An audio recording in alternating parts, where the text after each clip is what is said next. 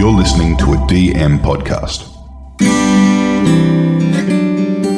Hi, Nigel here.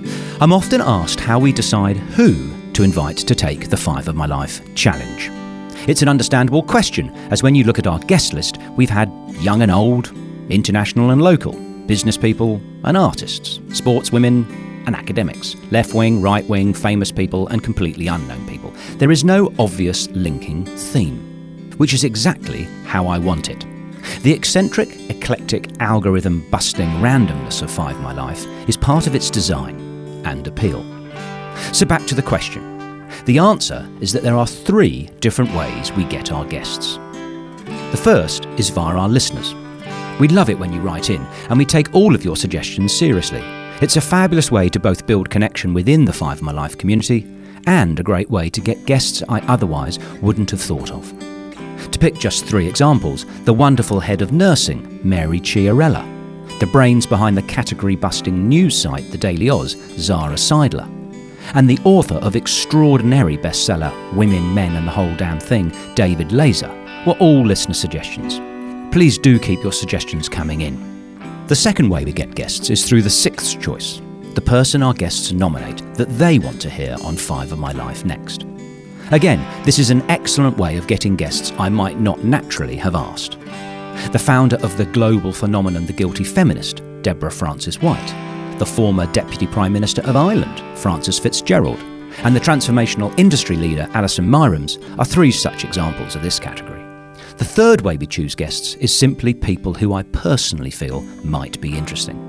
The show's tagline is enlightening entertainment because my desire is to provide enjoyable stories to listen to, but also to be a conduit for useful learning that might help you and I to lead happier and more successful lives. Self-help under the radar, so to speak. Whether they be a painter like Stuart MacFarlane, a rabbi like Jeffrey Cummins, a singer like Abby Dobson, or a CEO like Brad Banducci, they are all people I think we could be entertained by and learn from. This doesn't mean, however, I agree with all of them. In fact, it's important to me that I often don't. One of my favourite quotes is from Nietzsche.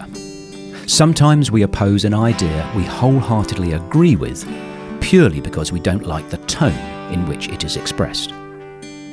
I want 5 My Life to never become a sanctimonious echo chamber of any particular viewpoint or group. Instead, I'd like it to always be, in the words of one listener, gentle and absorbing. And this includes curiously and respectfully listening to people with wholly different worldviews than mine. So I hope that answers the question of how we choose our guests. And on the subject of guests, next week we have another listener suggestion, Jamie Jury. For me, Fix You by Chris Martin, Coldplay, was a bit of a wake-up call. And look, it's no secret that I've had a string of relationships, been engaged a few times and finally now with an amazing partner and have 2 beautiful kids. But it took me a while to get it right. And for a lot of reasons, I was choosing people that I felt I needed to fix.